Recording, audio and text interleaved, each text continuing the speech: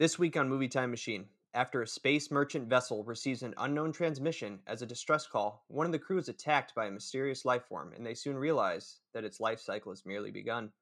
This is Alien.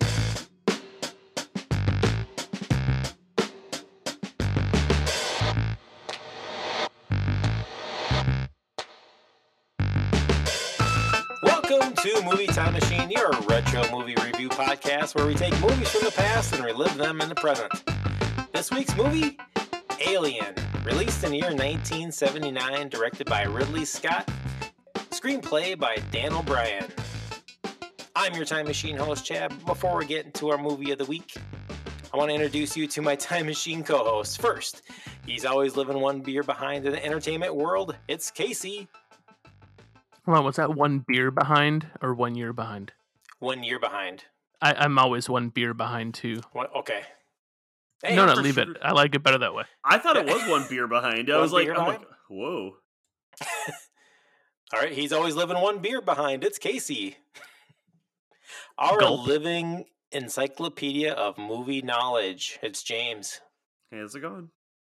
And finally, again, will he ever finish The Mandalorian? Because he can't even finish the movies and films and TV shows that he recommends for me. It's Jamie. This is the way. You can't even This say is that the yet. way. I don't even like you saying things like that. Don't even quote Mandalorian until you finish it. I was like, you can only quote Cobra Kai if you want. And you know what? Cobra Kai never dies. Never dies. I just saw they made a PS4 game or have a PS4 game of Cobra Kai. What? No Is way. it like Street Fighter? If I get like Johnny Lawrence as a Street Fighter, I'm all over that. Here's the deal. I saw the cover. I just assume it's like Street Fighter, but otherwise the other part of my head was like, what if you have different levels where Johnny's telling the kids like, no, you're losers, like pick up your legs or whatever. I have no idea. It's just so many possibilities. So have you seen any of the gameplay for that? I'm just curious, like if it's like a... Obviously not. Casey's already searching it, so go nuts. What is it, Case? Well, I'm not, but I will. Oh, Cobra Kai. I haven't watched what a Cobra new video Kai, game so I don't know wasn't that about. into it. Yeah, Is there an the NES saga version of that? continues. No, it's just PS4. It does. It looks like it is a fighting game. Oh yeah, looks just like a straight up fighting game, not like an adventure fighter, but like a fighting game, like a Street Fighter type thing. Now I'm Ooh, it looks kind of cool though. Jamie, I'm under the impression with the finale that I'm gonna need to actually watch Karate Kid 3. Yeah, I think that would help a lot. I've only seen the first Karate Kid of the original series, so I was kind of lost. But they give you enough where you kind of can figure it out without having seen the movie. Oh, 100%. Like, yeah, the first 2 though I watched like all the time, and then yeah, the 3, and all I'm waiting for now is because it seems like there's a lot of Hilary Swank Netflix shows out lately that she's gonna show up in the finale and kill all of them. Like, I don't know, from the next Karate Kid. All right, so I'm going to let you know what I've been watching lately. Thanks, Chad. Well, based on Jamie's recommendation, I've actually been watching WandaVision on Disney Plus, the Marvel series. And as y'all know, I'm not a big MCU fan, but I'm really digging this show, especially after episode 5. The ending of it was just like mind blowing. So excited to see where this goes. So can't wait till you guys get caught up with that. And I just found, was it last week after talking with a friend, I was inspired to go look up the Decline of Western Civ documentary series, and that's what I've been watching lately. So not a whole lot outside of that. Chad, speaking of documentaries, did I mention to you that I watched Octopus Teacher? I couldn't remember. No, what'd you think? I loved it. I thought it was. Thank you for the recommendation.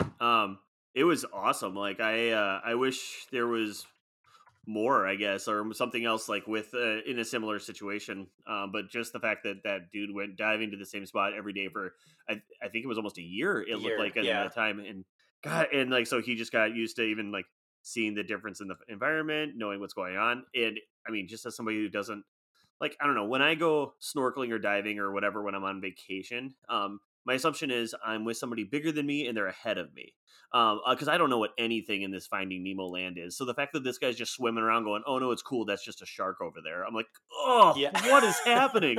Like, so for the first part, I was just so uncomfortable and like something bad's going to happen in that sense. But no, clearly that guy knew it and knows what he's doing in that sense. I don't know, but it is the relationship between him and the octopus is just it was just so cool. I loved it. I have extreme thalassophobia, which is like the fear of deep water. So that sounds like it would give me absolute nightmare. No, THALAS, thalassophobia. But like the game Echo the Dolphin on Sega, that like gave me chills just swimming around in deep water. So I'm both intrigued and terrified by the concept of my octopus teacher. I'm looking it up now. It looks really cool, but terrifying. Good news for you in that case is just that he doesn't wear gear, so he can swim closely around everything. He's just snorkeling, so it's like he can get to the top of the water pretty quick. Hopefully that will put your mind at ease a little bit. But no, I get what you're saying. Yeah, I'm gonna jump in next because I can't. Like me, I would never even go like scuba diving or anything like that. I can't. Freaky. No. Yeah, but I went snorkeling in Turks and Caicos. That was fun, but there was a boat right next to me, and it wasn't that deep. But like deep water, that freaks me out. So I'm going to jump on that and piggyback. Yeah, hop in. Yeah. So first of all, recommendation, since we're talking about deep water things, if you haven't seen One Breath Around the World, it's a free diver like music video. It's on YouTube. It's like one of the coolest 12 minutes, and it gives me chills because there's a lot of deep water stuff, but it's one of the coolest like underwater things because he's a free diver that can hold his breath for minutes on end. So they made this 12-minute little film of him diving, and there's just a scene partway through where he swims by these like sleeping whales. I don't know, I don't want to describe it too much. You just have to put on some headphones and watch it. It's amazing. One of the most beautiful things I've ever seen. And I'm going to piggyback on top of Chad as well. I'm just going to jump right on your back. I recently have, for the first time, watched Avengers Infinity War and Endgame. So jumping on the MCU bandwagon with you. First time I'd seen them. They were very long. I enjoyed them. They were enjoyable enough. I have critiques, clearly. They're definitely mindless comic book movies. So there's some things where I think, well, why did they even bother doing that? Because for me, the last 45 minutes of Infinity War were basically a waste of time just to show a giant battle scene. Because it was all like, we have to destroy the stone. Let's destroy the stone. And then Thanos goes, yeah, I can just rewind that. Sorry. So it's like, well, what's the point? 45 minutes of that for him just to unwind it. They just wanted a CGI fight fest. So, but whatever, it was cool enough. So those are the things I've been watching. Oh no, I have one more thing. I've just found, I don't know if you guys ever watch in the UK, they have a lot of comedy panel shows. I don't know if you ever watched YouTube clips of any of the panel shows. There's just a bunch of like, I don't know, it must just be what stand-up comics do in the UK. They're on all these different shows. But there's this a show I've been finding clips on YouTube that are really funny called Taskmaster, where it's like they put these, 5 different comedians or whatever, these 5 different celebrities or comedians in a house, and then they have to just do really silly tasks. And I don't know, it's just goofy, and it's really silly and kind of mindless, fun stuff. And the reason I found it is because I'm a big fan of Noel Fielding. I don't know if you know who Noel Fielding is, if you've seen like the IT Crowd, or he was one of the hosts of the Great British Baking Show right now. I don't know, UK comic, but he's on a few of those too. Him. He's a funny guy. Yeah, super funny guy. He's been in some of the episodes too, and they're just super goofy. So I would just YouTube like Taskmaster clips and find some of them, and if you think it's funny, it's a pretty funny show. Sweet. What have you been up to, Jamie? It's my turn. Let's see. I was trying to think of something. So I'm kind of in a show hole right now. My fault. I got The Mandalorian. I got WandaVision. I'm not doing my due diligence there, but I've been watching Jeopardy this week. And Jesus Christ, Jamie. You don't like Jeopardy? No, just kidding. Go ahead. Is it Ken Jennings is still hosting, or are they a new host now?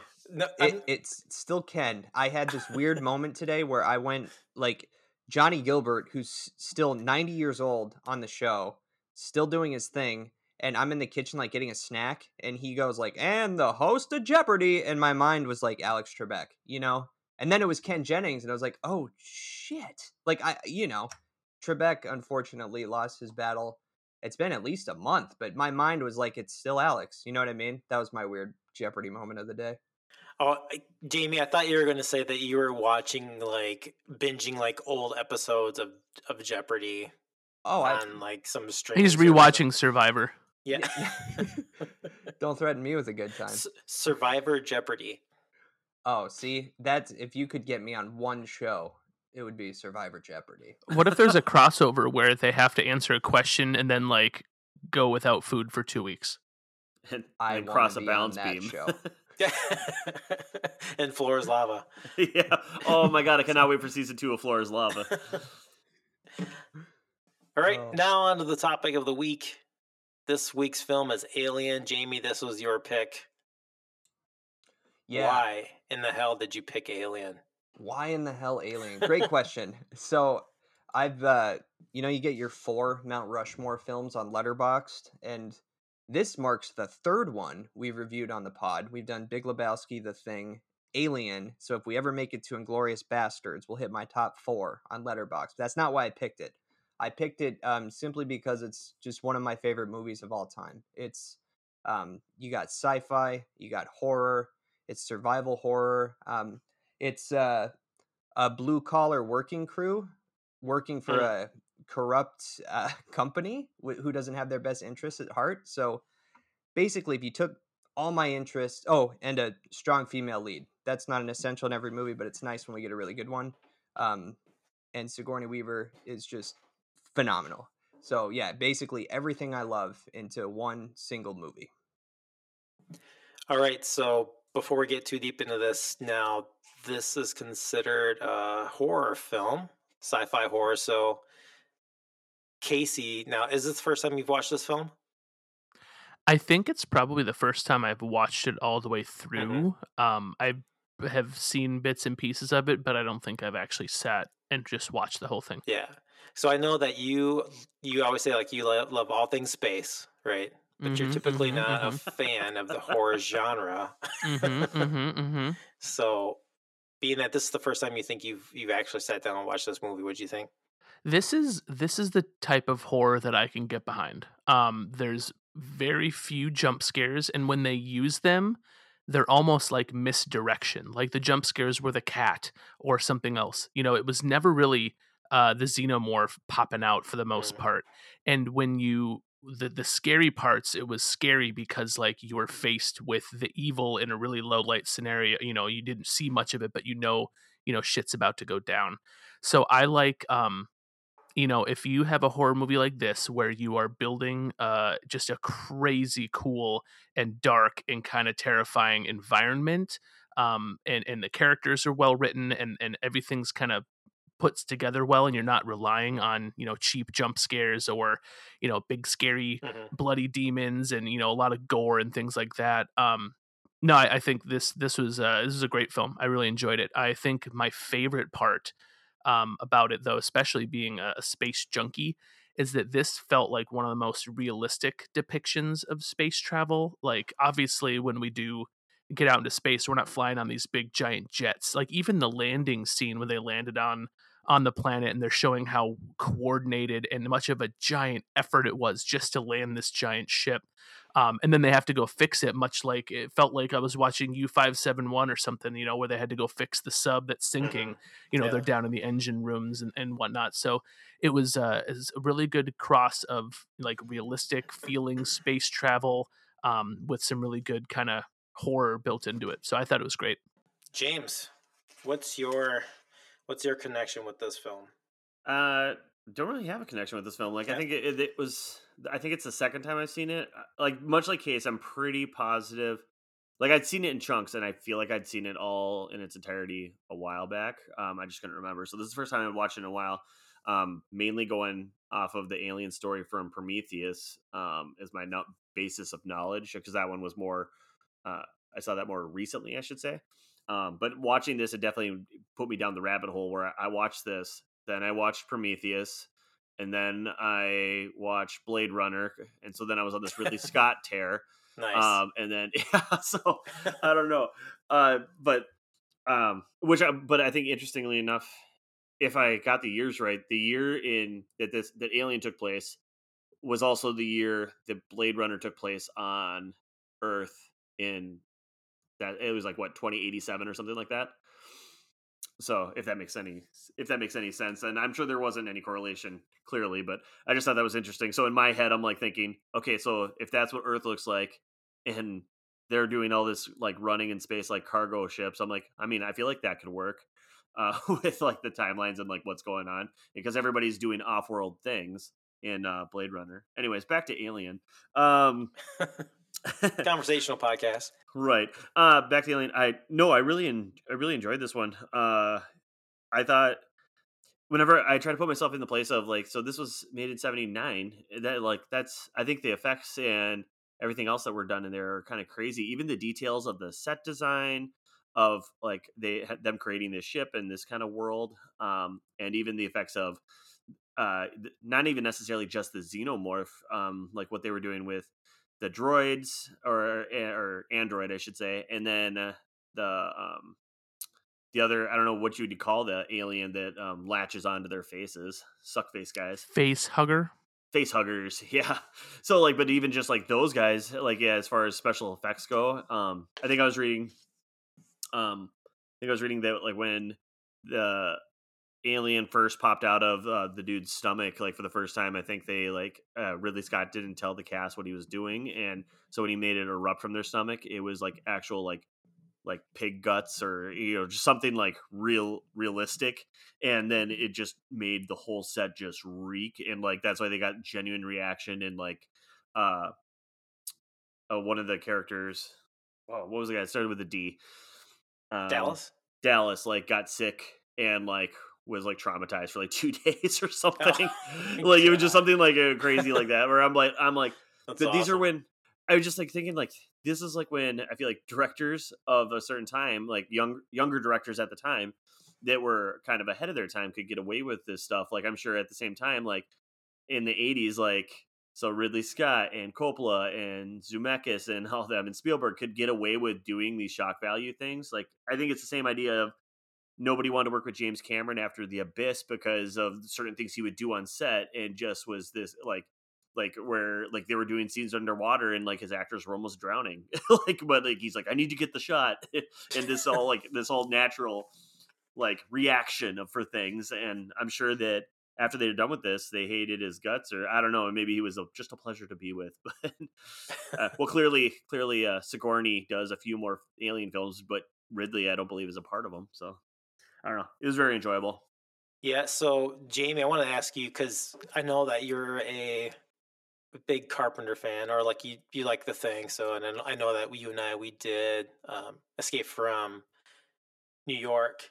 And I was also looking up that the writer, so Dan O'Bannon, worked with John Carpenter on the film Dark Star, and that was the inspiration for O'Bannon to write the screenplay for Alien to be a horror movie in space, versus Dark Star, I think, was kind of like a comedy, kind of making fun of like the sci-fi genre. I could see that. No, sorry, I'm failing you here because I've never seen Dark Star, but yeah, I haven't either. It was I think it was it was a really bad movie. I was watching an interview with O'Bannon. He was saying that because I think they met each other maybe like in college or something like that, and he's like, we went from making like a really great student film to a really big like bad film or something like that. So yeah, it was the kind of inspiration from there. And there's things that he was doing at that time too, where he like flew off to Paris, and that's where he met H.R. Geiger, and then like those connections obviously come back later for Alien as being like the designer of like the xenomorphs and like all like a lot of the sets and that you see throughout the Alien series.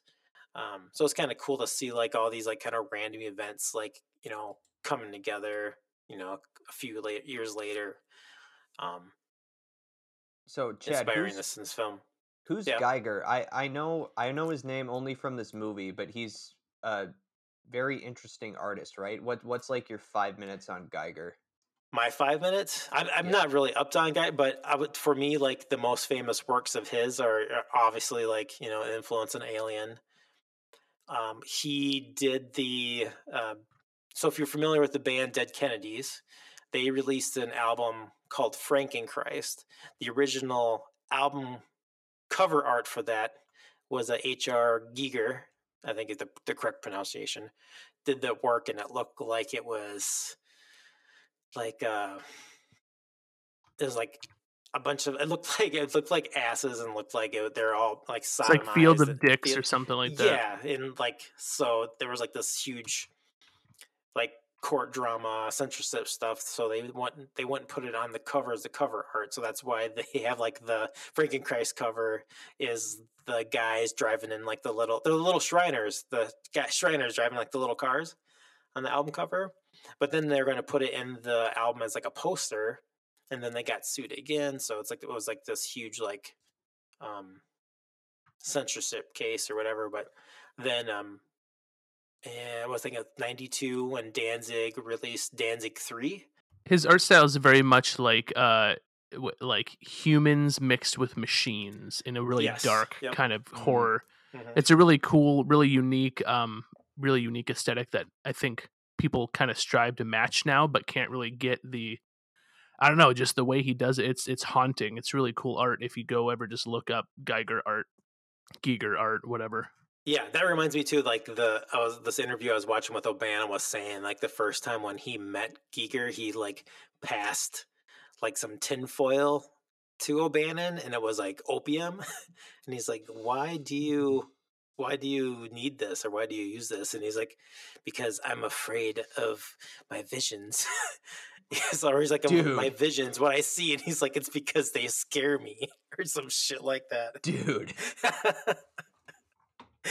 So he has to like take next level artistry, right? But yeah, his art is like it's very cool, but also kind of very disturbing. But yeah, it's that kind of like human mech metal kind of crossover, which really like does a great job, I think, with the awesome aesthetics of this film and Alien. And I feel like that's one of the things that kind of helps keep this film like still relevant. It doesn't look that old. I think in a few parts of this movie, it does look a little like the mother room. I feel like, boy, that looks like a 70s. That looks very 70s. But outside of that, and like maybe like the one like space shot kind of towards the end where like the alien gets kicked out. Into space, that's corny. And it's kind of like bouncing around. But I mean, that's it. I mean, that's kind of really picking nits. I feel like there, but picking nits. Well, and that's the whole purpose. Like, I think I was just reading a quote from Ridley Scott, something about how he doesn't actually like horror. Hold on, I've got it. I've never liked horror films before because in the end, it's always been a man in a rubber suit, which is exactly kind of the ending of this film. Unfortunately, it's the big alien bouncing out of the ship all funny. Yep. But then he says, well, there's one way to deal with that. The most important thing in a film of this type is not what you see, but the effect of what you think you saw. Mm. So that's why, like, that's again why I think I don't like horror movies mostly, but this one I think is really good just because most of it, you're just kind of scared of what you can't see. Like, you don't know, you don't see the alien ever. And when you do see it, other than the very end, you're seeing like glimpses. You see maybe just its mouth or part of its head or its tail. You never like see the whole thing in the flesh. That's kind of why I actually think Cloverfield is a pretty fun movie because you don't really know what the monster looks like for the majority. I think all of the film, you don't really know. Well, I guess there's some helicopter shots where you see it. But I thought that was a really good like mega monster movie too, because most of it's just like, you don't actually see it. You're kind of like left up to your own imagination.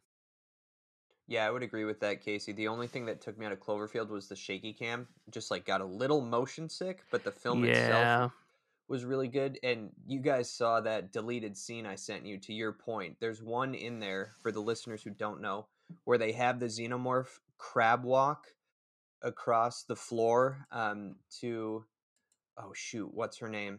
Veronica Carr, to Lambert. When she and Parker go down, and it just kind of highlights why you shouldn't do that, and ultimately why they deleted it, because it is clearly a man in a suit crab walking across the floor and immediately takes away any threat that the xenomorph might have. So I think you nailed it, Casey. Plus, it looks really like the positioning and everything doesn't make any sense. Like why it would be walking like that. Like it doesn't, based on how it was moving in the rest of the film. Like none of that makes any sense. No, I think that they were able to do that because they definitely had one of the characters in Prometheus. Like maybe some of the things that they couldn't get away with during this one, they added to Prometheus, because like there's definitely a crab walk scene with one of the guys that gets aliened, and then there's like there was something else I was reading where they wanted to have like this Ridley have this casual sex scene with one of the other astronauts, or not astronauts, blue collar workers, space truckers. Yeah, but like the idea was that like in long stretches, like it was common for people to like get the needs that they their basic human needs, like just like casual sex up there, and like and they did that in Prometheus with the captain, like Idris Elba and Charlize Theron do have this little thing in Prometheus. So I don't know. I thought it was funny that like there's probably a few things like that Ridley couldn't do at the time in '79, but could definitely do it in 2015 or whenever it came out. I don't know. One thing actually was reading about Alien that I thought was interesting, because with the face huggers, so I never really thought of it in this way, but I guess in the original script or how they wanted it, it was supposed to be like the xenomorph or alien, like how they would, make this all happen was like they raped a human to get them basically impregnated with the alien. So during watching Alien, until I'm reading this, never once was I thinking about, which it makes perfect sense, but I wasn't thinking anybody was impregnating anybody. I thought it was just like, oh, cool, this happened, and then an alien pops out of his stomach and now is running around the ship and growing. But I'm like, oh yeah, when you put it like, no, this thing raped a human and then this is their baby. Like that it was really like put in a different light for me. And so when they put it like that, they also wanted to make sure that the first person this happened to on the ship was a man, because they didn't want that stereotype of rape in a woman with the alien. But I don't know, maybe that was just me. I didn't really put the rape part together because it was an alien, but now it makes perfect sense. I actually just watched a pretty good 15-minute YouTube essay on this, and his whole point was that the entire concept of this alien and the xenomorphs and everything is extremely like it's sexual violence is what the theme is. Because if you think about the face hugger and the scene where it's like wrapping its cord around its neck, like it's such a clear visual of like autoerotic asphyxiation. It's like raping the dude in the mouth.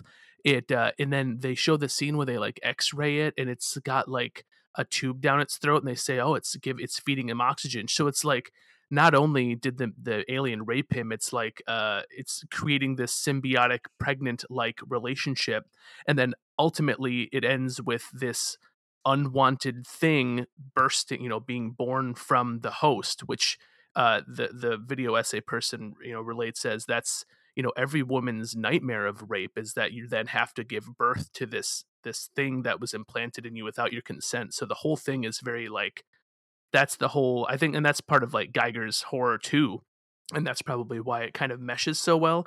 It's because I think that's kind of the whole concept of Alien. Look at the xenomorph and how it like attacks things. It like sticks that his mouth dick out and like rapes you with it. Like it's everything about it is phallic and like sexual, and I think that was all on purpose to kind of give that whole like power dynamic of what rape and that type of thing is, and maybe that's why it's even as freaky as it is.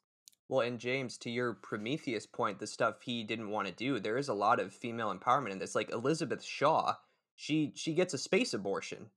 She powers on the machine and does it herself. Yeah, she chooses to do it. Yeah, and that's something that you couldn't just like, you have to sneak it into a movie like that. You know what I mean? You can't just make a movie about regular abortions. They got to be in space. I don't, you know what I mean? It's I get what you're saying. Yeah. Fun fact: did you know that Charlize Theron was signed on to play that role of Noomi Rapace, however you pronounce her name? Oh, I did not. In Prometheus, like the main character from Girl with the Dragon Tattoo, the original one. Yeah. So that chick's character, so the main person in Prometheus was supposed to be Charlize Theron, but then some scheduling conflicts came up, so they recasted her after Ridley saw Girl with the Dragon Tattoo, and then some things got cleared up again, so she came back and was like, I still would love to be a part of this project if you do have a position for me, and then that's when she took on the role of the financier, basically his daughter. I think they made the right call. Numi's phenomenal in that movie. She's so good. I think she's good at anything she does. I'm a huge fan. Same. Although Charlize Theron is pretty darn flawless in my opinion, but that's just me. That's true. So just really quick, just random. So Brett, like the older dude that gets killed while he's looking for the cat in Alien. Oh my god, were you pissed the whole time this is happening? Like, there's an alien running loose, and he's fucking just casually walking around. Actually, everybody is casually looking for this alien that nobody's ever seen before. No life form has ever existed. They detoured because now this is priority. They don't know what they're looking for, but they saw a glimpse of it. Nobody's just fucking quarantining and this is the ultimate quarantine movie. Why is not everybody just staying in their own quarters and getting on the lifeboat? Okay, continue. Was it the hold on, I want to ask, was it the android in the beginning that like broke protocol to let them in? Yes. When she was like, okay, yeah. that makes sense then. Okay. Yeah, it was Bilbo Baggins that did it. Bilbo. Oh, it was fucking Bilbo. That's where I remember that guy from. He was so awesome in the end as the headless android. That was so creepy. I loved it. Yeah, that was a good shot. Some good effects. I'm still collating. So Harry Dean Stanton, the actor that played Brett, was also in Escape from New York. He played Brain. Anyway. I want to go back to your Jonesy point, Chad, because is he not the true villain? Like, if it's not the Xenomorph, it's Jonesy. Like, he leads Brett to his death. He knows they're trying to get to him. He's another life form on the radar, and almost leads Ripley to her death. I don't know. Jonesy? Who are you talking about? The cat. Oh, the cat. I was trying to think too. I'm like, which one was Jonesy? Yeah, the cat had it out for everybody. Should have brought a dog. I know, especially after that first death, he kind of like just watches, like in his eyes, you can almost see like the I'm just watching this. This is great entertainment. I guess to get the cat to like do the like the hiss when the Xenomorph kind of. Yeah, you got it. Thanks. The Xenomorph game, they like I don't know. I think it was like they distracted the cat, brought in a German Shepherd, but like hid it behind like a wall. And then as soon as like they started filming, then they took the wall away so that the cat could see the dog, and that's just how they got the cat to react like that. Cool story, James. Then I found $5. Yeah, that's never been done in Hollywood until '79. They never scared a cat for reaction with a dog. It never happened. This is the first. Look it up. I like hearing stuff like that. I'll do better to acknowledge that, James. That I movie like magic. These things. Dun, dun, dun, dun. Well, with Oscars, this guy did win Best Effects, which is awesome. It was up for 1980 Oscars. Am I correct? Correct. Yeah. So it was up for Best Effects, and it won and Best Art Direction. And yeah, it did win the Oscar for Best Effects that year. This is the year Kramer versus Kramer. Kramer versus Kramer won Best Picture. Yep. But check out these visual effects: Moonraker, Star Trek, The Black Hole in 1941. Do you think they started figuring out how to do space movies during this time? Like, how do we make people float in space? I love The Black Hole.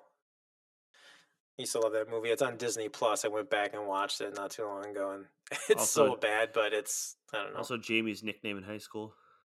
Oh, the Black Hole. God. Yeah, I don't even know what that's supposed to mean. I don't. Well, didn't he just mention something about black holes? Something when you're talking about what you've been watching. Black Hole Sun. Won't you come? No, I don't think. Wash away the rain. God, that was a creepy music video. Remember that one with the weird eyes, stretchy faces? Oh my God! Thanks, Chad. Soundgarden Wales. Here's your 6 degrees of Kevin Bacon, though, Chad and James. So Moonraker was nominated for special effects. Yaphet Kotto, who plays Parker, is Mr. Kananga in Live and Let Die, another Roger Moore Bond vehicle. So there you have it. Wait, where was Kevin Bacon? Where's the Kevin Bacon connection? Oh, just, Moonraker connected to Alien, connected to Kodo. Just connecting a movie to another movie isn't how Kevin Bacon works. Yeah. Kevin Bacon Oh, so Toy Story. in the 80s. Shit, hold on. Cool story, Hansel. I've never been to Mount Vesuvius. I'll find the bacon. I'll find the bacon. That's the name of the podcast I want. Find the bacon. Find the bacon. Cinematography, Apocalypse Now. I don't know. Nothing else real fun that year. Meryl won for Kramer vs. Kramer. Probably the rise of Meryl. Oh, yeah. I don't know, fun. Brother, but 79, so notable movies that year. Superman Meatballs. 2? Hey, by the way, I love Superman 1, but Superman 2 was always my favorite just because of the scene where he runs and the outfit changes into the costume and then he leaps into the air. Everybody know what I'm talking about? No? All right. I just watched that a lot as a kid. Yeah. Yep. No, I always forget. No, it's 2, the one with Zod. Yep. Okay. Comes son of Jor-El, kneel before Zod. I just like how they get sent away and looks like panes of glass. Yeah, the Phantom Zone or whatever. Yeah. And isn't Pryor in that one too, or is that 3? That's Superman 3. 3.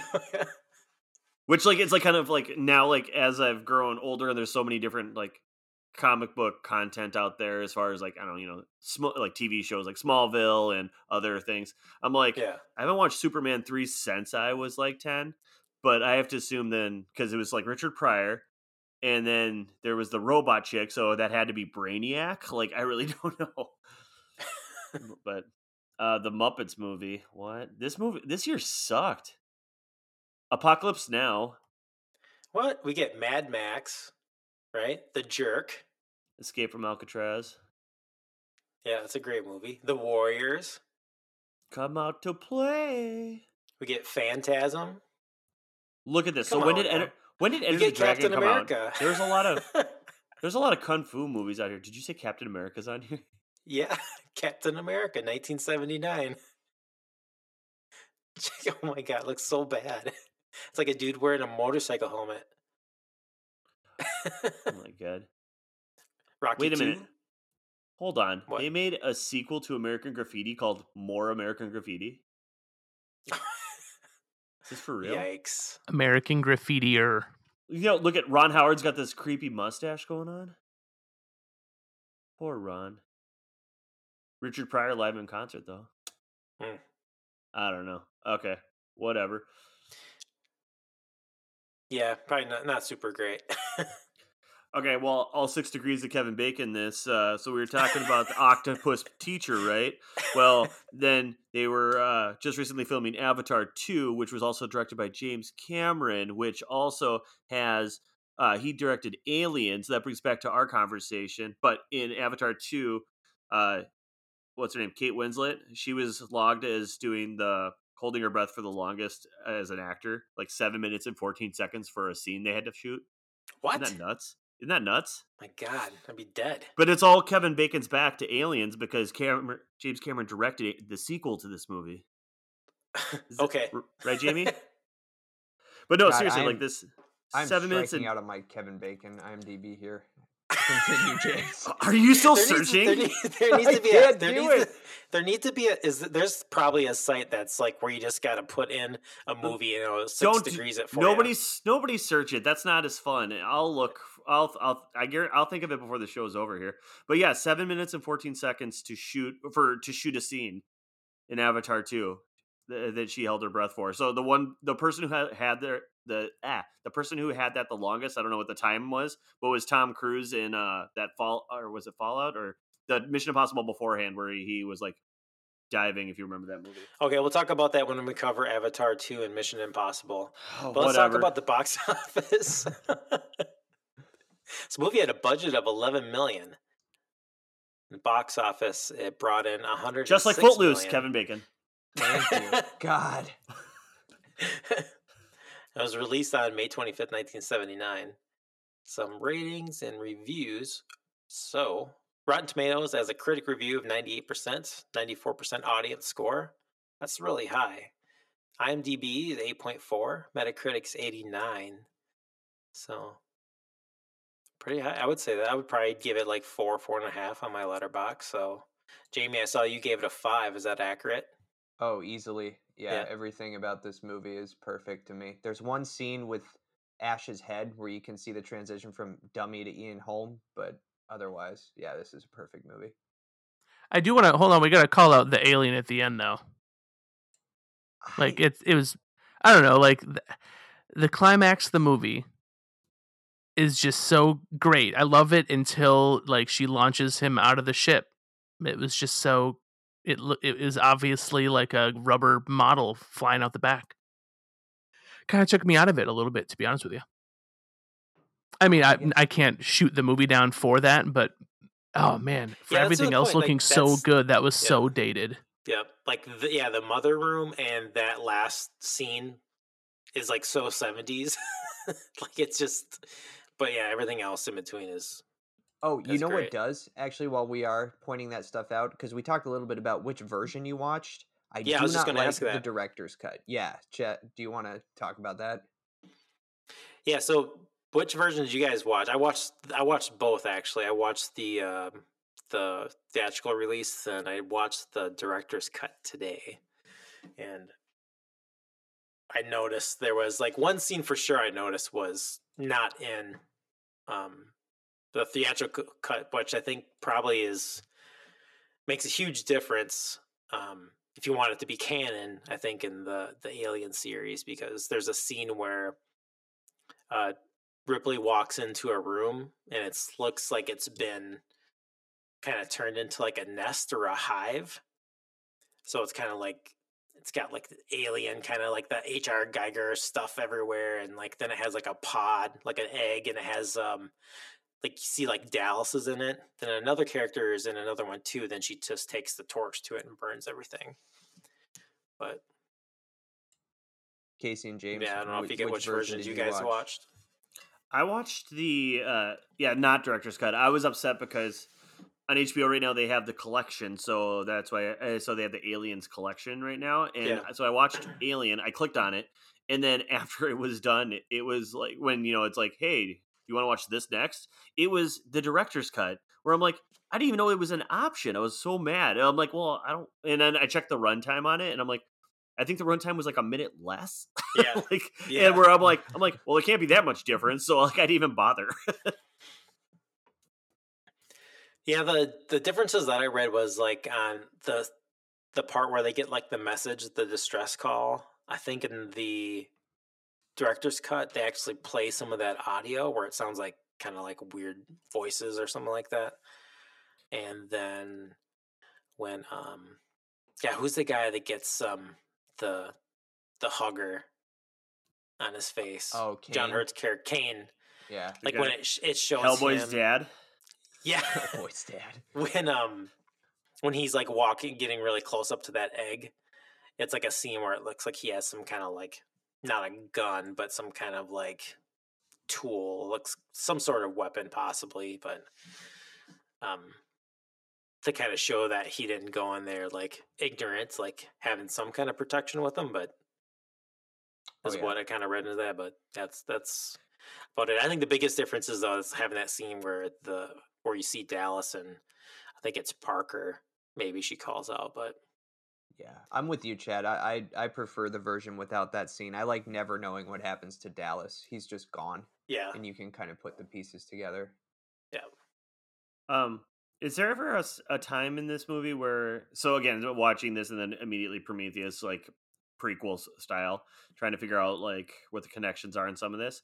Was there ever a Wayland, like on their cargo ship, the guys who were bringing stuff back from whatever planet they were on, like where was it like from the Wayland group or whatever, or we don't really know what company they work for? They just all of a sudden are, hey, here's your distress call. This takes precedence.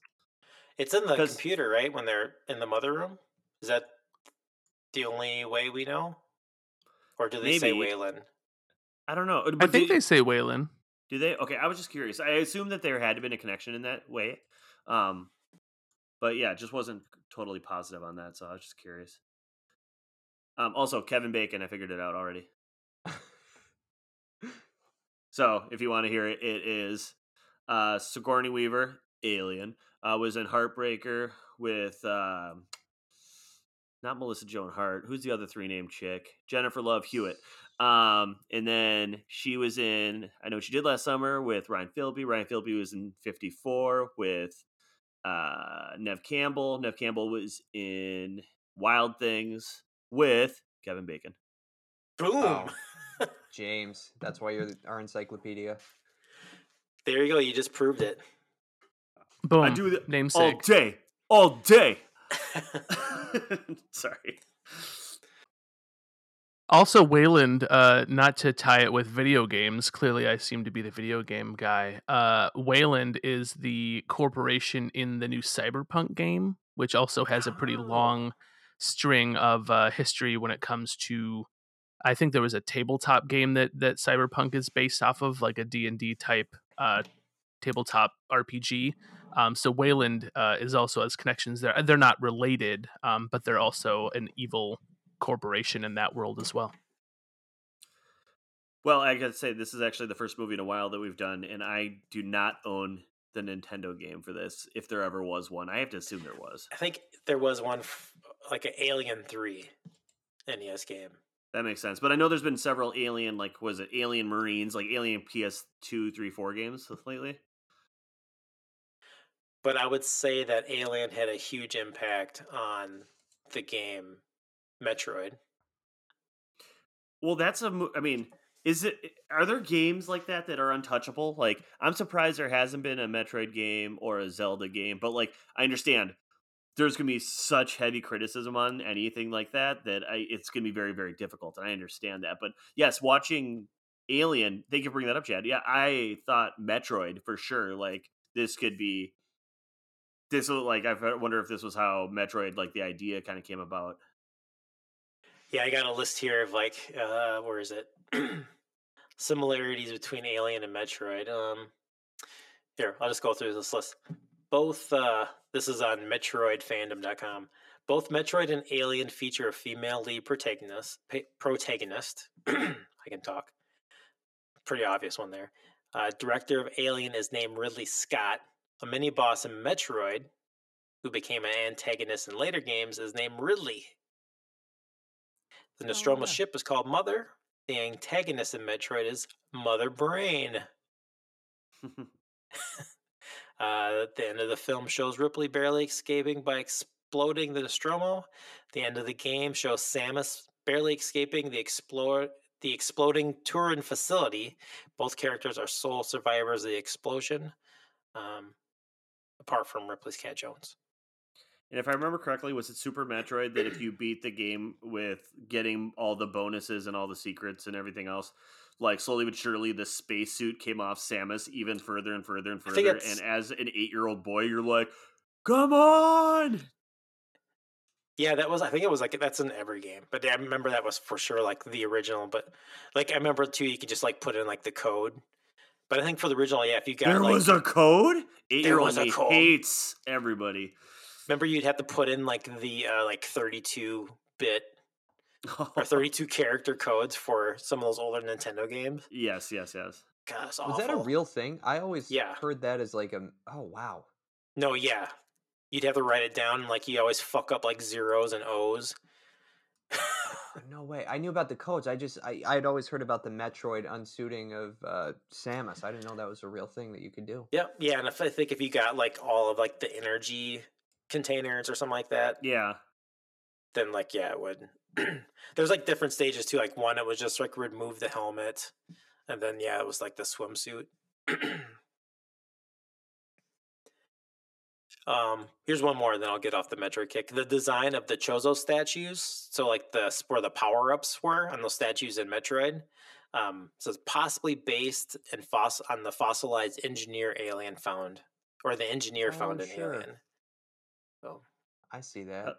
Yeah. I'm looking to see if like a Metroid movie is like in the works, and like the first thing that pops up is, while there is no indication there's any active development of a Metro movie, like, and then goes further down to saying like Brie Larson would be the perfect Samus, no question. Oh my god. Oh my god. All right. So what's next? James, Jamie, you have some questions here, so I'm gonna go through these. Then we'll do which age is the best or worst. Maybe do some favorite scenes. Then do we want to do your new segment, James? James ask a question.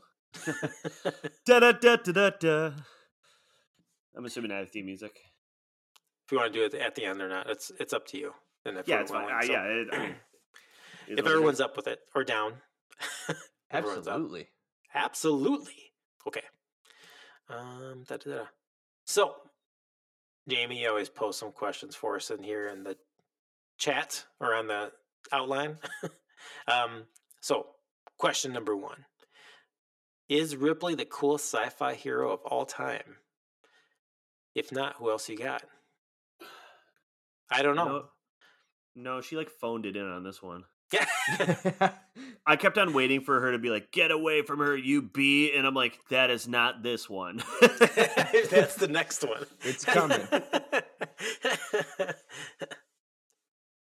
I think she gets more badass in time. Well, so I was watching how all these alien films connect. I was watching some YouTube on it, and like, I had no idea that she is like cloned, then brought back to life, and then reincarnated. Like, she just becomes this god or goddess. It's nuts. Oh yeah, she's like key to the franchise until we get to Prometheus. I think they were probably scared to make an alien movie without her. I was gonna say, Jamie, do you know if she was asked or why she wasn't in Prometheus? It is curious. Because it is really technically it is a prequel though. I guess she's not born. That's it's a hella prequel. Right. Yeah. Because original Ripley is a real human, and then like things go crazy. I don't even remember exactly what happened. Well, I guess you're right. But like before she was alive, I guess. I don't know. I thought Prometheus was pretty interesting. Pretty good film. Yeah. It's fine. I need to go back and watch that one. I liked the first time I watched it. So I remember everyone being really down on it, and I remember watching it and being entertained. So let's see. I just lost my train of thought. I was going to say something. Oh, I did want to say that, like, when I first, like, the first 5 minutes of this movie, I just wanted to, like, stop and, like, go play Dead Space. Which is an awesome, like, space survival horror game. I got a question. Like, I need help with this. So you asked if she was, like, the best, sci-fi heroine? Or whatnot? Or just hero. Yeah, sci-fi hero. Whatever. Yeah. Can you just... Anybody rattle off some other ones? Like, are we talking like? I mean, Buck Rogers. Okay. So we're not just saying space women. Like, I'm thinking like it's gonna be Summer Glau, right? In Firefly, it's gonna be River. Oh yeah, I mean, put her up against whoever you like. Does she? How does she stack up against Darth Vader? I think she could beat the crap out of Princess Leia and Ridley. I'm sorry. Are those fighting words, Jamie? Them are fighting words. What I'm trying to say, I don't have any strong opinions on this, so you guys can battle it out. I mean, or I don't know. Athura could probably take. That'd be a good fight. That would be a good fight. I can't disagree with you there. But then if we get some Flash Gordon, if we get some Earth ladies involved, I'm pretty sure Dana Scully will just dominate everybody. Did you say bird ladies? Earth ladies. Oh. I was gonna say those are the bird men in Flash Gordon. So if you get the bird ladies involved, then the chick from Home Alone 2 takes a cake. Does anyone named Dallas ever survive a film? Oh, this was just a fun thought I had. It's like the coolest name, Dallas. You know, anyone named Dallas you're like, that is a cool dude. I don't even need to look at him. Yeah. My great grandfather's name was Dallas. He didn't make it. Well, then I was just how does Dallas fare in the Debbie Does series? Yeah. Ask Debbie. Well, yeah, and then I was like, oh, Dallas survives that. I think. That Texas Dallas is Bruce Willis. Though. They're the only ones that do. Yeah, because I was like, every movie there's a Dallas, they freaking die. So there are 3 rules that I live by: never get less than 12 hours sleep, never play cards against a guy who has the same name as a city, and never get involved with a woman with a tattoo of a dagger on her body. What's that from? Teen Wolf. Oh. Oh god.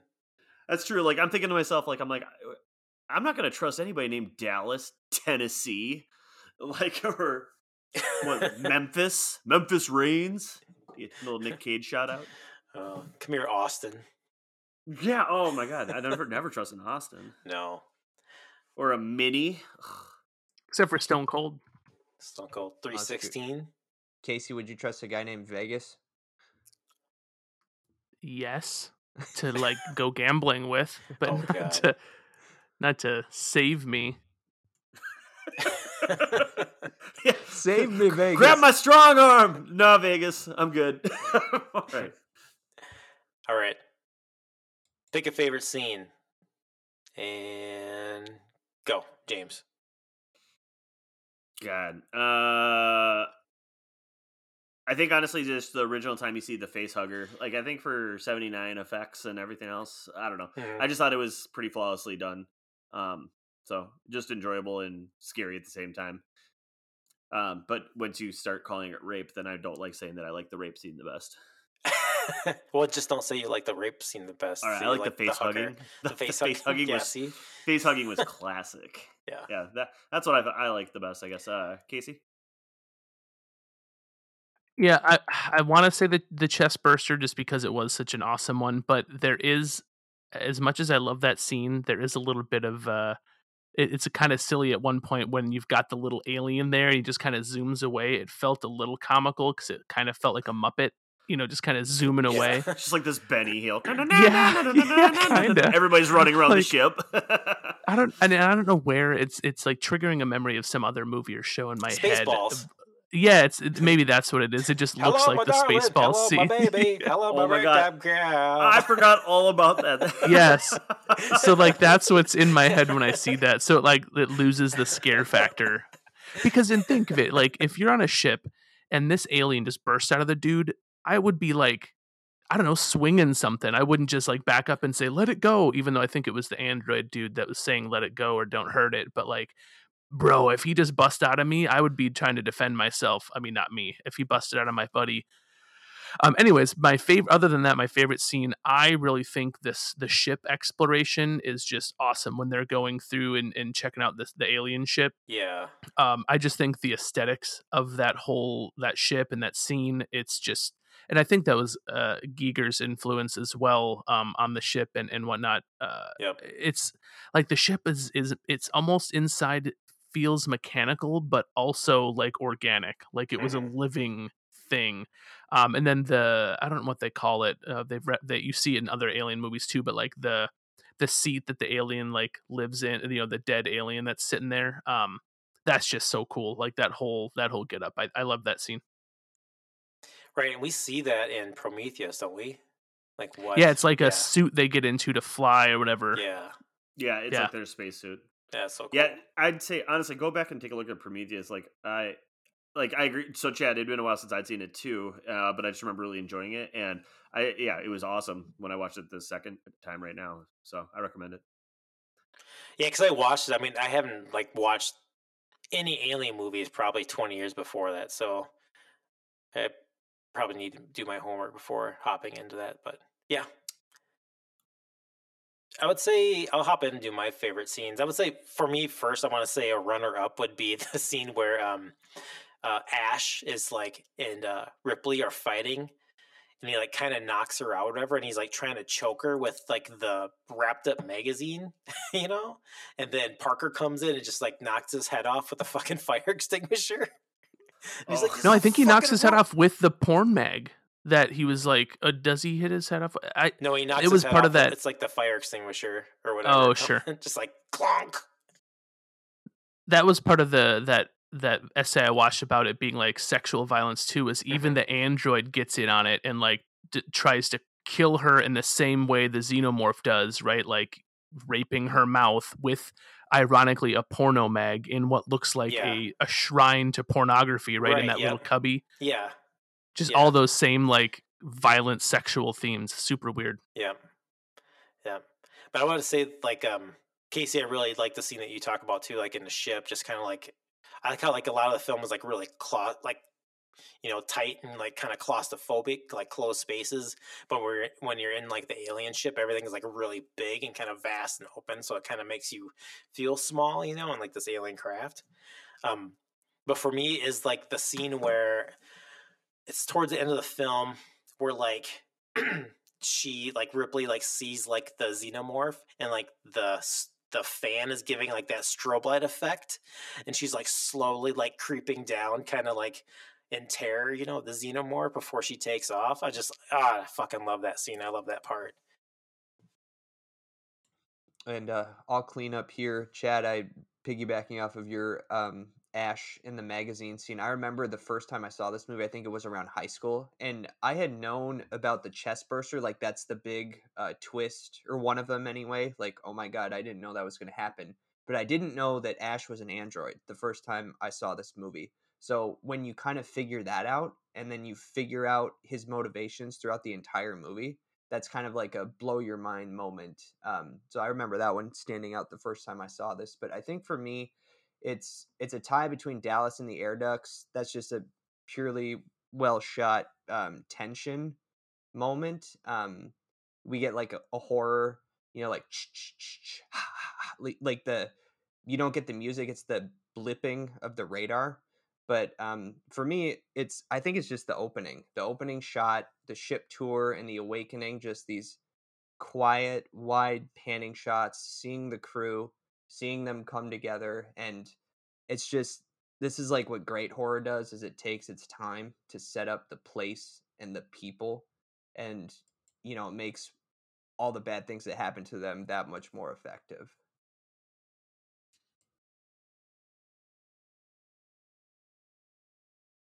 All right. So I think overall for me, I think this movie is, wait, let me stop for a second. Okay. Let's move on to which aged the best or worst in this film. I think we probably touched on a lot of stuff already, but Jamie, you had some stuff in here. Why don't you start us off, and we'll go around if we just want to kind of throw in our 2 cents. Oh yeah, and Casey kind of touched on this a little bit earlier too. I love the design of the ship. Like Casey said, it's, even in the future, I think a lot of sci-fi gets it wrong with what our futuristic ships will look like, and I'll take any excuse I can to talk about when I used to work on the railroad. But I used to work freight trains, and that was the vibe I got from this mineral vessel that they're using to transport. And it's like, of course, in the future we're still going to have blue collar, possibly union people just moving shit from one place to another. And it's not going to be the sexiest ship in the fleet, but it's going to get the job done, and you're still going to need workers to power the thing. And this is what it's going to look like. Yeah, it gave me a very like cargo ship vibe too, right? Like ship, I think, is even more of an apt metaphor too, because you're out in the middle of the ocean, and if the ship goes down, you're going down with it. And obviously, there's a spaceship. Something goes wrong when you're in space, you're hosed. Right, and that's why everyone has their job. It's Parker and Brett are down fixing the stuff. If something happens to them, the whole crew is in trouble. And then you have Kane and Lambert, who appear to be the pilots or navigators. Dallas is the captain. Ripley's just jack of all trades, and on it goes. Like, everyone has their job, and they have to do it well to keep this big thing going. I think Casey said it earlier. Yeah, it felt very like, and much like space is like water. It felt very much like a submarine, where they're down there fixing stuff. And yeah, I'd agree. Yeah, I would say which aged the best is just like, again, kind of like all the ship designs, the freighter to the alien ship. Those hold up quite well. Again, for me, I think the things that have aged the worst are just that room that the mother is in, in that ending scene with the alien in space, kind of bouncing around on the ship. So Yeah, I would say those are the only things, period, that aged poorly. I think the xenomorph everywhere else looked great in all the low lit scenes and when you're only seeing parts of it. It's really just the full body reveal and in the way that it had to. Why did it have to bounce? Like I don't. It just felt so unnatural to space. If there was if I don't know, it should have just been launched out and that was that. But like the way that they launched out and like the gun got stuck, it almost made it feel like, oh, maybe it'll hold on. It's like, just no, it could have just got ejected and that could have been that. They didn't even have to show it leaving the ship, to be honest, and I wouldn't have felt sold, I wouldn't have felt short sold or anything. If they just showed it like ejected from inside, show it ejected out of the thing and not shown the outside shot, I don't think I would have been disappointed with that. Yeah, and Jamie, you're our horror movie expert. Is that something that is like a horror movie trope that gets kind of caught here that we're getting hung up on? Well, like you that definitely one last moment, like the one, like the terror like never dies kind of thing. It's always coming back. I think that's the best argument for it because before I said it was flawless, Casey, you did talk me into it. I think I would have felt the same if she had opened the doors, shut it, and you never see it again, or you just see it floating away. That would have been enough for me too, because the harpoon hits it, and it's got acid blood, so I'm like, oh shit, she's got to be careful with that by the door, or she's dead too. You know what I mean? Like they create this problem and then blast it out of the ship with a harpoon and none of the acid gets on the door. It's like you just made a bigger problem for yourself kind of thing. Or they could have gotten like really into tropes and just like you said, Casey, like it gets shot. We don't see it, right, float off into space. But the ending scene where she's going into like her stasis or whatever, we see the ship kind of floating away, but then we see like a close up on the ship, and it's the xenomorph is hanging, is riding on top of the ship, and that's the end of the movie. Oh yeah, speaking of, I would only accept that if it was surfing like Teen Wolf on the top of the ship, and like giving you like the chaka, like King 10. Yes, yes. During that scene, like Ridley wearing those like tutti underoos, super unnecessary. Have you noticed that? At least it wasn't like a thong. I would agree, but I'm just sitting here going like, what? That was like the like underwear of the era, though. In 79? Yeah. Chad, you're our expert. I would understand. So okay. Ooh. Yeah. That was an age thing, not like he's an underwear. Oh, not like he likes women's underwear? Yeah. No. Because I would have been 2. Oh my god. But anyways, another Kevin Bacon thing, Jamie. The voice of Mother was in Superman 3. We talked about that earlier too. Kevin Bacon. Oh, James, you're too good at this. I should make a website. You should make. I should make the website. The thing for me that lasted or survived well with age is the cast. Like, what a crazy young cast that went on and did better things.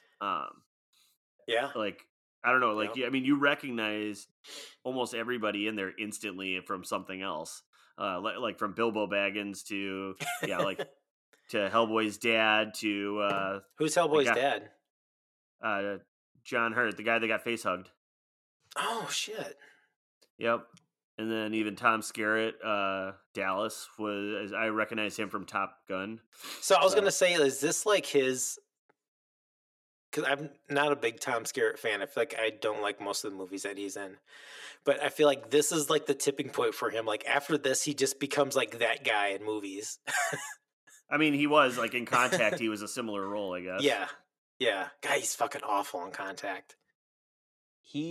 And I cannot shake this. Every time I watch this movie, this was not a problem in high school because I was not married, but Tom Skerritt, specifically in this movie, has such a striking resemblance to my father-in-law. It's uncanny. Oh, God. It's the weirdest thing. So now every time I watch this movie, I have to see my father-in-law get killed by the xenomorph, and that's a personal problem. Does Mickey feel the same way? I gotta ask her. She fell asleep during this one, but I'll ask her. I will blurp out Mickey. Oh yeah. the last episode that I did edits for, I think we were all like listing like our kids' names. So I think on a couple of them I did like little beeps, like bleeps and blips to cover up the names. I thought it was kind of funny, but well, you don't want me to talk about your kid Hamlet and Schmorgle? Schmorgle. Your cricket sound too for when James was having mic problems. Did you like that? That made me laugh out loud. I know Casey's like insert cricket sound here, and I was like, okay, and cricket sounds coming. Perfect. All right. Cool. That was Alien. So we're gonna start a new segment, kind of based on some conversations that James and I had. So I think we just decided that we were going to kind of add it to the end of each podcast episode where James just kind of asks us a question because he's a journalist at heart. He's a journalism. I'm a journalism. No. God, I cannot talk. I just I was trying to say a funny.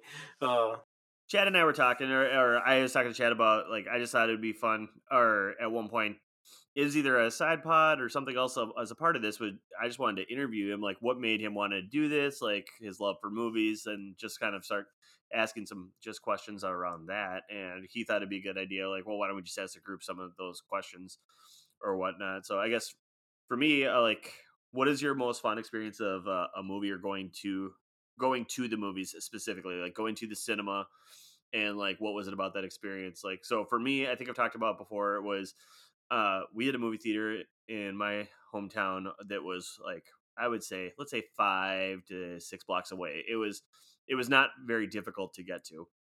And more importantly, it was like the dirtbag dollar theater. So like the floors were sticky, and like the chairs slouched down to the bottom. Like I'd be curious now to Google, like, hey, I wonder when that thing was actually built. So that's my love of that theater, because that's where we spent all of our summers. It was air conditioned. It was a buck. And I remember one summer we saw the movie Cutthroat Island with Gina Davis, like probably 20 times. And I thought it was the greatest movie of all time. I don't know if you've seen Cutthroat Island or watched it recently. God, does that movie suck? But I think also, like, before Pirates of the Caribbean, Cutthroat Island sounds like a Survivor spinoff. It probably, yeah, it is. No, but like, I just remember, like, I'd have to look up like all the details of it now, but like that was like the first real pirate movie. Like, it went Swiss Family Robinson, then Cutthroat Island, and then not until like Pirates of the Caribbean. So like, even until I saw Pirates of the Caribbean, I thought it was like the best pirate movie of all time. But that's just what I like. One of my fondest memories was that's like what we did. Like one summer was we would like walk down to the theater, me and my brother and some friends. We'd go see Cutthroat Island, and then we would head back and go play, like, build a fort in the backyard or play tag or whatever else happened that day before cell phones and stuff. But that's just me. How about you guys? What's one of your fondest memories? Yeah, I'll hop in. For me, it was well, kind of these. I had like 3 things that always kind of pop in my mind, but a specific theater made me think of the Paradise Theater in Faribault, where I went to high school. And it wasn't like the greatest theater, and like James, like you said, it's like, had like the sticky floors, and I remember always going there like in middle school, and like we'd get like sit in the back row and get like the box of Gobstoppers, and roll them down the floor in the middle of like the quietest part of the film, just to be funny. But yeah, it's a place where we went like every Friday night. Yeah, I'm sorry. Now I'm like remember myself doing that. Yeah. But it was like the thing about the theater is like where the screen was, it was like the walls of the theater, then around the screen it was like a castle. So like the walls was, it was like the size of the castle, then like the front was like the lookout towers and stuff like that. So it was always kind of cool, and it was like how it was kind of backlit too, and that was just kind of like I don't know, just was always kind of like a cool experience as a kid. Now they turned it into like an actual theater for play, or for plays in Faribault, but yeah, that was always like a a fun experience and fond memories as a child. So like seeing great movies from there, like the first Tim Burton Batman, and seeing like random movies like Joe versus the Volcano, and like Wayne's World. So yeah, it's good times.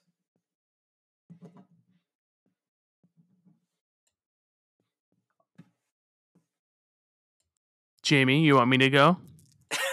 You go ahead. We unmuted at the same time. Okay, we'll strap in because this one is a doozy. Uh-oh. I don't know if you guys, when you were in high school or anything, did you ever wait in line for new movies on opening night? Like wait outside the theater for like an hour or two to make sure you got in? Was that a thing sure. Anywhere else? No, because there's only like 10 people like going to the movie total. Oh man, it was a thing, but I worked at the theater, so I was always the one like making fun of those guys because I saw it the night before. Oh yeah, so we line waiting was a big deal in my small town, and when really popular movies came out, we would wait in line. I remember, I think it was the second Matrix movie. We waited in line. I was, I think, third in the line at one point, and for some reason, and this isn't even the story I want to tell. This is a tangent. When they opened the doors, there was a mad rush of people just trying to budge the line to the point where we broke the front door because people were like pulling on the door. It like came off the hinges because people were mobbing into the theater. But the story I want to tell about a line, and this was after they had perfected the line process, and we would like be single file wrapped around the building, like up against the wall. And to set the scene, this was, I think, the second Lord of the Rings, maybe the third, but at least the second. So we'd already gotten a taste of that sweet, sweet Hobbit adventure. And the line was wrapped around the whole building. And the shape of the building is important because from the front door, there was, a long wall, and then it jutted kind of in and over and back out. So there was like a big concrete kind of opening where, there was a big sidewalk area that wasn't the road or anything, but it was part of this area, so a big opening. And this gentleman, at one point, we'd been there for at least an hour. It was dark out. It was, I think, snowing, so it was just very very moody. And a guy who I later would learn was going back and forth to his car, drinking profusely, and smoking a lot of weed and probably eating edibles, so he was very fucked up. Walks out and he starts giving, oh man, this must have been the third one. He starts basically giving the battle speech of some kind, like super slurry, but he's like holding his fists up and he's yelling like, "Tonight's the night we ride together." And the whole place is just cheering this dude on. So it's like this crazy hype. Everyone's so excited to see Lord of the Rings. Flash forward, we're watching the movie. I think homie was, drunk homie was sitting in the front row. And I think this was one where there was an intermission. So there was this short intermission in the middle of the movie because it was so long. So I don't know which Lord of the Rings that was. But then the dude comes back to his seat. Some lady that was sitting next to him had set her purse in his seat just to set it there. I don't know why. I don't think she was trying to jack his seat or anything. Dude pulls a knife on her. The police had to come, and he did not get to see the last half of the movie. Oh my God. That was a fun film. Oh my God! Wow. Was everybody okay? Oh yeah, everyone's fine. I don't think he was actually going to hurt her. He was just real not sober. Did he say, "That's not a knife"? No, this is a knife. This is a knife. And then someone's like, "Wrong movie." Yeah. Casey's like, it was weird. Same thing happened in Crocodile Dundee. Weird. Everyone has knives in this town. Doesn't make any sense.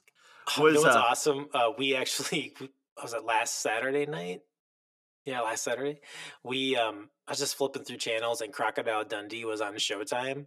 It was probably about 15 minutes into the movie. And I was like, I just gotta just watch this for a couple minutes. And we watched it. And like we ended up watching like the whole movie. Where I fell asleep, but finished it. That's why we need to have a sequels conversation because Crocodile Dundee 2, what I'd say, is better than the first. If we talk about movies that are better than the first movies. Oh yeah, I don't remember that one at all. I think it's where they go to. They start in like L.A. or New York or whatever, but then they end up going to Australia. Oh, because is that the one where because like his friend is getting sick or something like that? Is that what brings him back? No, it's no. They kidnap his girl, and she's got like microfilm from her ex-husband or something. Oh, yeah, Put like the cartel on their. It's Cartels. It's an '80s movie, right? Yeah, for sure. All right, I'll back clean up here. That's gonna be tough to follow, Casey. I don't have any drunken knife shenanigans, and I will say, James, this was. Sorry, Jimmy. I'm just like also gonna be like. So I was seeing The Bodyguard, and oh, this was a great question. No, I had a really hard time picking just one, so I'm gonna use one that nobody might ever talk about this film ever again because it doesn't deserve to be talked about. But I remember I was my wife and we met in college, and one of the things we did, we both loved movies, so I mean that was always an easy, cheap date, especially for a college student. So we went to movies all the time at the St. Cloud Theater. I know Casey's probably been there. Yes, sir. Yes, sir. And I took her to this movie, so I'm a big horror fan. And there's that stage of the relationship where you pretend to like things because you like the person. And she was totally pretending to like horror movies, like 100%. And I brought her. What a good chameleon she is. Oh my god, you told me about this one before, Jamie. Did I? Yeah. About My Soul to Take. It's a Wes Craven movie. I'm just going to read the description. A serial killer returns to his hometown to stalk 7 children who share the same birthday as the date he was allegedly put to rest. It's basically Nightmare on Elm Street. He just took the idea and made it. But I was like, oh my God, Wes Craven, one of my favorite directors. The movie was awful, like terrible. And like I said, it came out, we saw it, and nobody has talked about it since because it's probably his worst movie. But yeah, and I was all nervous. I was like, oh man, that was not good. But she didn't leave me, and we're married and we have 2 kids.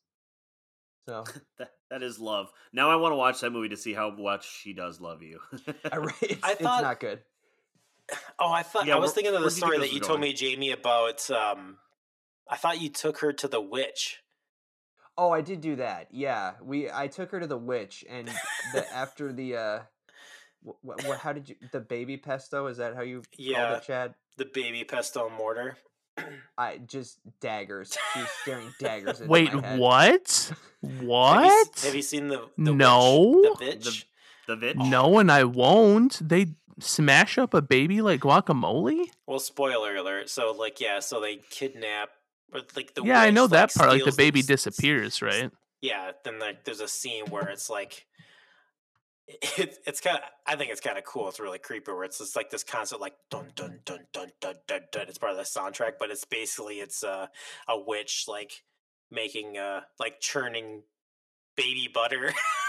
Yeah. Oh my goodness. To YouTube I go. I've already read the whole synopsis and spoiled the movie because I fell in love with what's her face from the Queen's Gambit. Yeah. She's awesome in that movie. Yeah. The star of the Big Eyes paintings. Yeah. You're right, Chad. She did stay with me after that one too. She was like staring at me as if I knew A, that was going to happen in the movie, and B, I made it happen. I did neither. We should also play a fun game on this. I shouldn't watch this right before bed. No, certainly not. No, don't do that.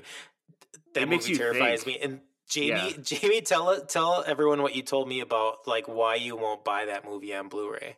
Oh, I just don't want it in my house. I like. Yeah.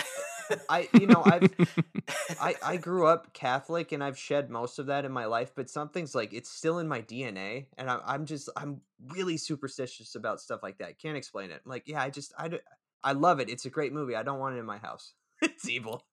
Do you have a copy of The Ring in your house? I do. Yeah, I do. VHS. 7 days. I was like, yeah, mine's on VHS. Yeah, right. The joke's on you. Know where to play it or copy it. Yeah. But it's in safekeepings. I think I've said this before that with the Vivitch, they like satanic groups like watch this like religiously because it's like the best depiction of Satan. Oh God. Like, but I'm like, you're not wrong. It's terrifying. Yeah, no, it is terrifying, but it's so good. Yeah. All right. That was great. Thanks, James, for bringing that up. I can't wait to do more of these in the future. So, but before we go, I want to thank you for downloading this episode of Movie Time Machine. And remember, new episodes drop on Fridays. Please send your questions, comments, and feedback to moviemachinepod@gmail.com. And you can follow us on Twitter at Movie Machine Pod. Thank you for listening. We'll catch you next time. Goodbye. Kevin Bacon. See you. Bye.